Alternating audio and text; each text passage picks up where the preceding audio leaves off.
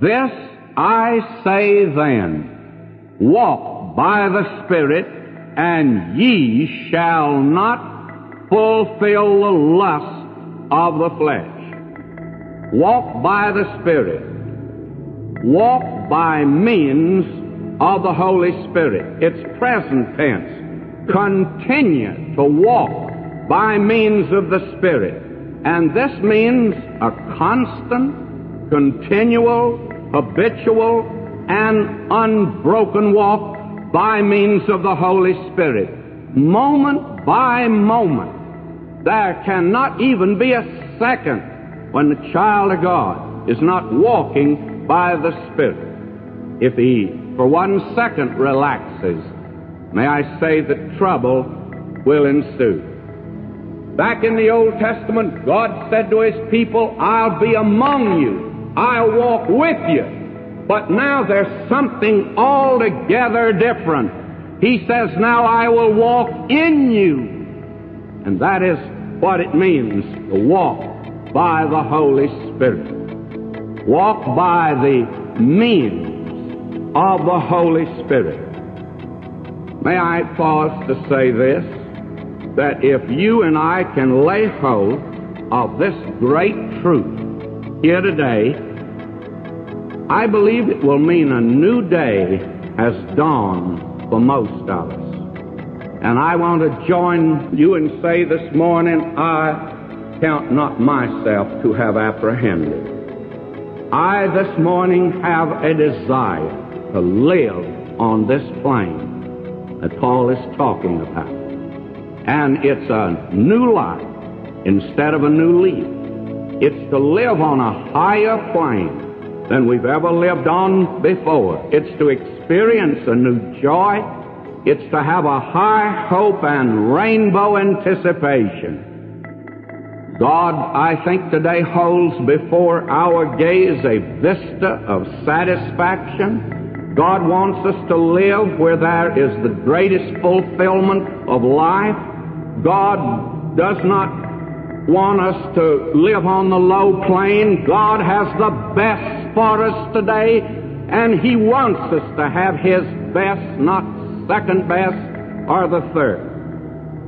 Now, the thing we're talking about today does not rest on a few isolated texts, just a few unrelated verses of Scripture, but it's the great theme of heaven and of the Word of God.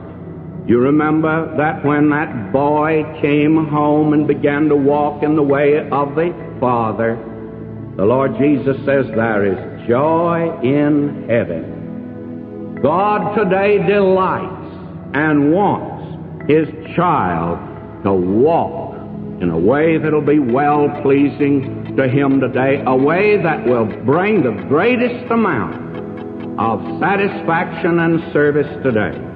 I want this morning, therefore, to mention the 3 steps that I believe must be taken in walking by means of the Spirit. Somebody says, I want to walk by the Spirit. Tell me how to do it. Well, may I say, in walking, you always have to take the first step. And the first step is this: a realization of our human weakness and sin. Now, that's a very strange beginning, but may I say that because it's a strange beginning, many believers won't begin there. Will you listen to John in his first epistle, 1st chapter, verse 8?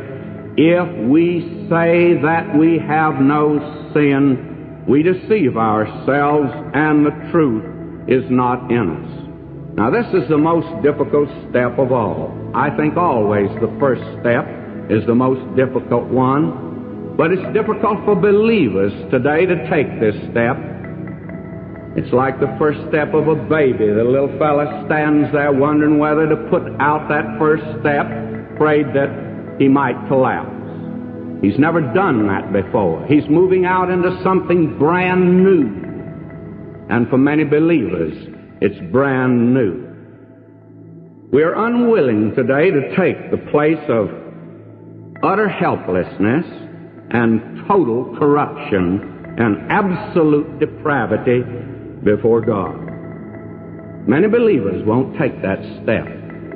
I'm just as good as the next fellow. And I'm much better than most of the church members. And I don't do this and I don't do that. May I say, that kind of talk never leads to walking by the Holy Spirit. Will you listen again to this man John? If we say that we have fellowship with him and walk in darkness, we lie and do not the truth. But if we walk in the light as he is in the light, we have fellowship one with another, with God. And the blood of Jesus Christ, his Son, cleanseth us from all sin. But if we say we have no sin nature, we deceive ourselves. It's the sin nature. We're not talking now about sin. When you and I came to the Lord Jesus Christ and trusted him, we were given a new nature.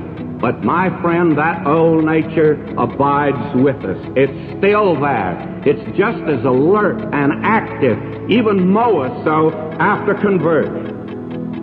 Now don't say this morning you don't have it.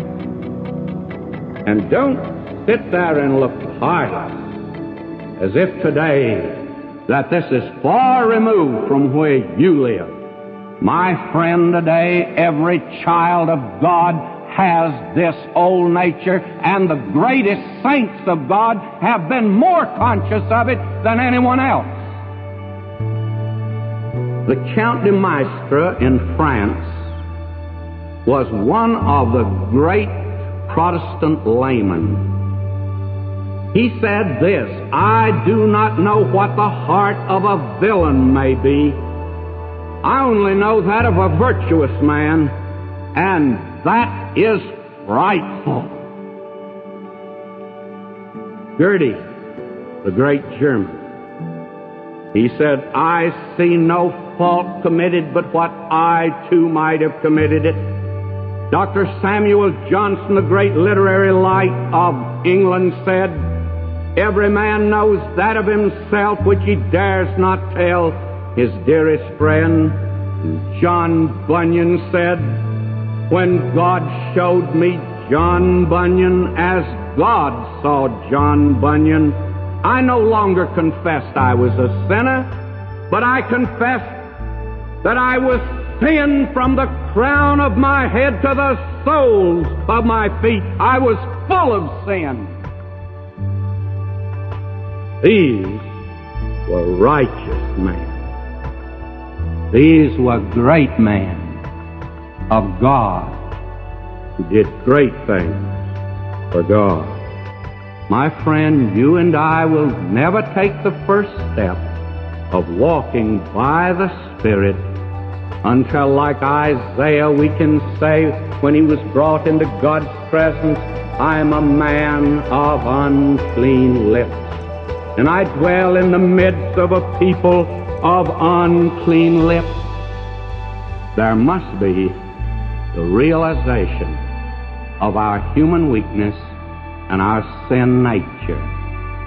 There is the second step, the recognition that God's standard for Christian living is not attainable by human effort, by human ability, or human standards whatsoever.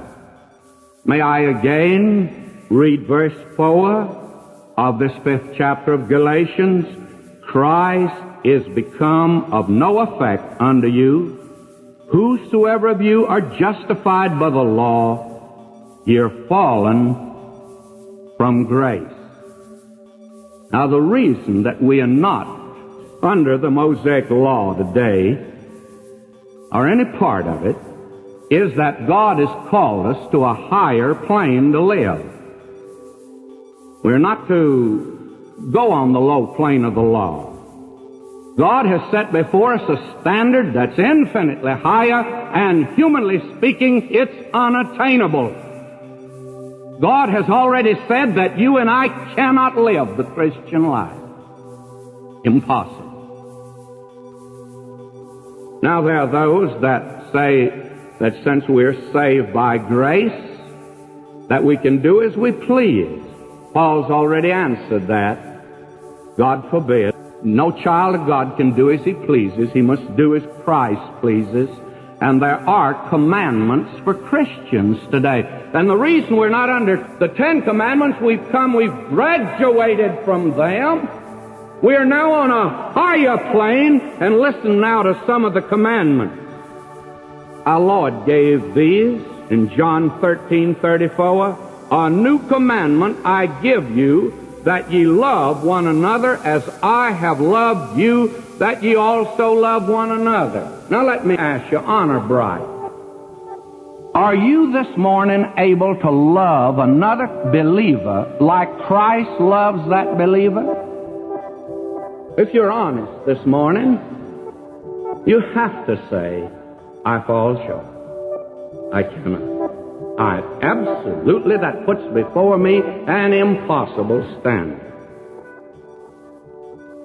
And yet he says, I command this. This is my commandment. And if you love me, he says, you're going to keep my commandments. He says, if ye keep my commandments, ye shall abide in my love, even as I have kept my Father's commandments and abide in his love.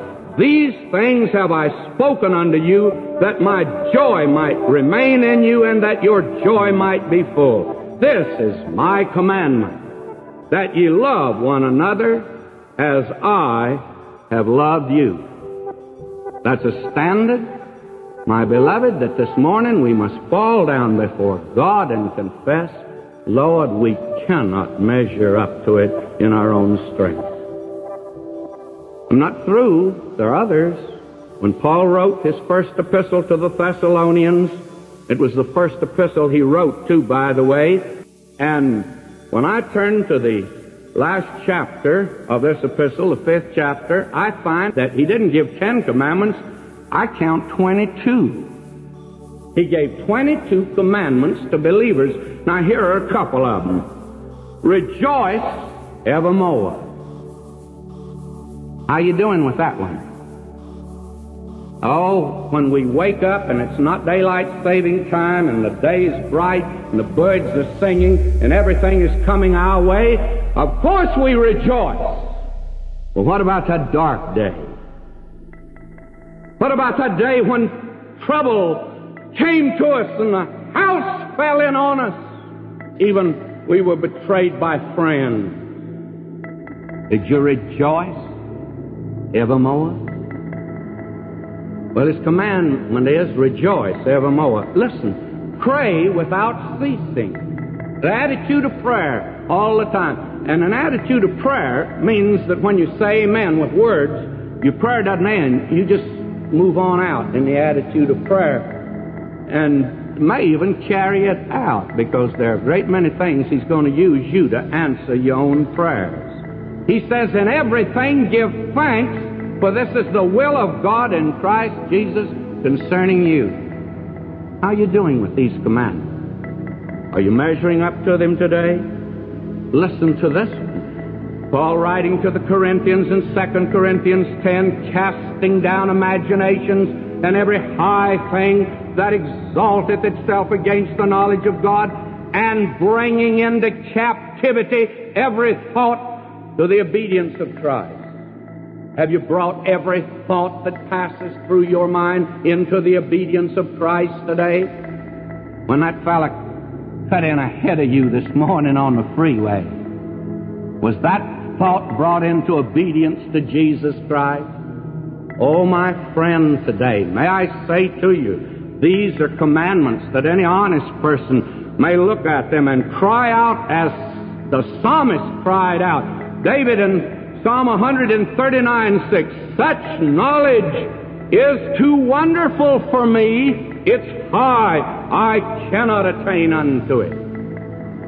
That standard is unattainable with human effort. And God wants us to come to that position. That's the second step. My friend, if you'll take those 2 steps, oh, God's ready now to meet you. God's ready now to meet you. That's what it means to yield to God, is to take those 2 steps. And that brings us now to the third and the last.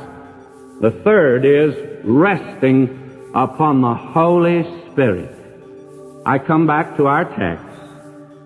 This I say then, walk by the Spirit, and ye shall not fulfill the lusts of the flesh.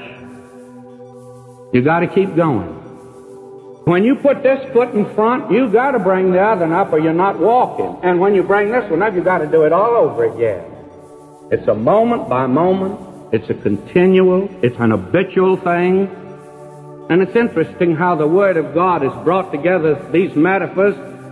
The Christian life is a conflict, and in the conflict we're told to stand.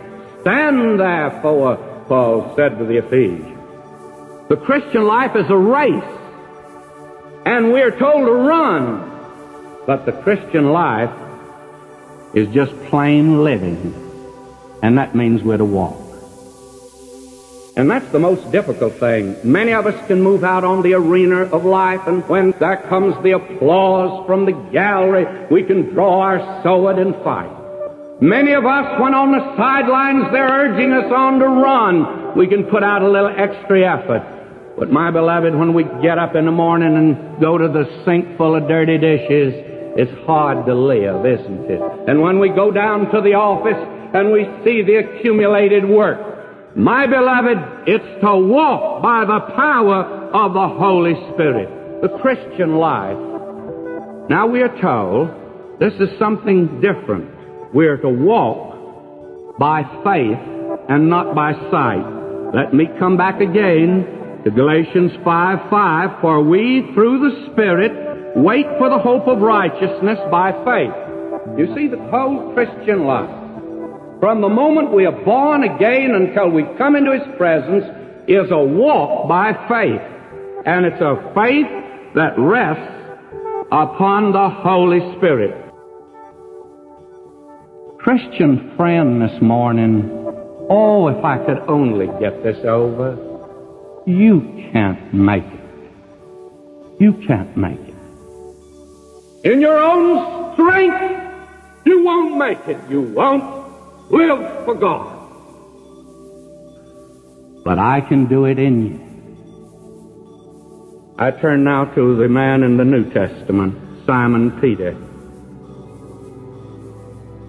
Simon Peter. No man ever fell as many times as he did. What an encouragement he is to this poor preacher today. Nobody ever fell as many times as he did. They were out on the little Sea of Galilee. Looked like the boat was going down.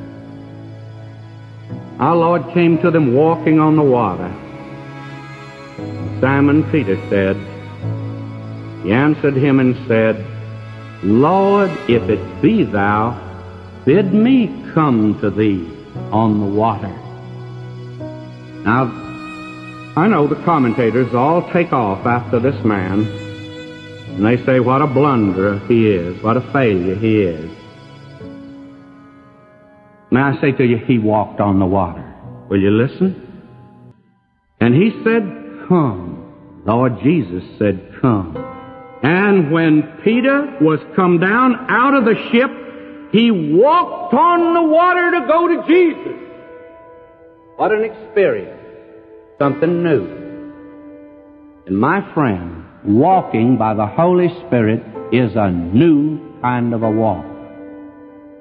Not going in the weak arm of the flesh. It's not going out on our own strength and ability.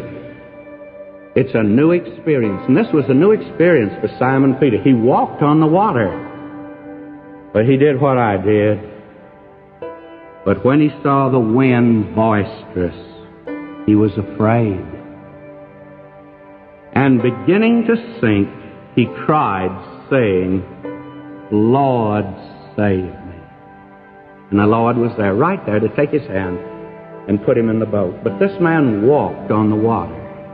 And he did it by a power that's not a natural power. God says to you and me today, if you'll just take the first step, will you really acknowledge and admit that you got a sin nature that's utterly corrupt, will you take the second step and realize that you can't meet my standards? Then he says, take the third step, and by then you're walking of resting in the Holy Spirit. Paul said, for when I'm weak, then am I strong. And we're told about that great company of those who walk by faith out of weakness. They were made strong. Oh, today, we live in a difficult day. But God says to you and me, it's still possible. And He's out there this morning beckoning to you and me and holding out His arms and saying, as you say to a little child, won't you yield to me? Won't you come to me? Come, take the step. Take the step. You say, I'll walk by the power of the Holy Spirit.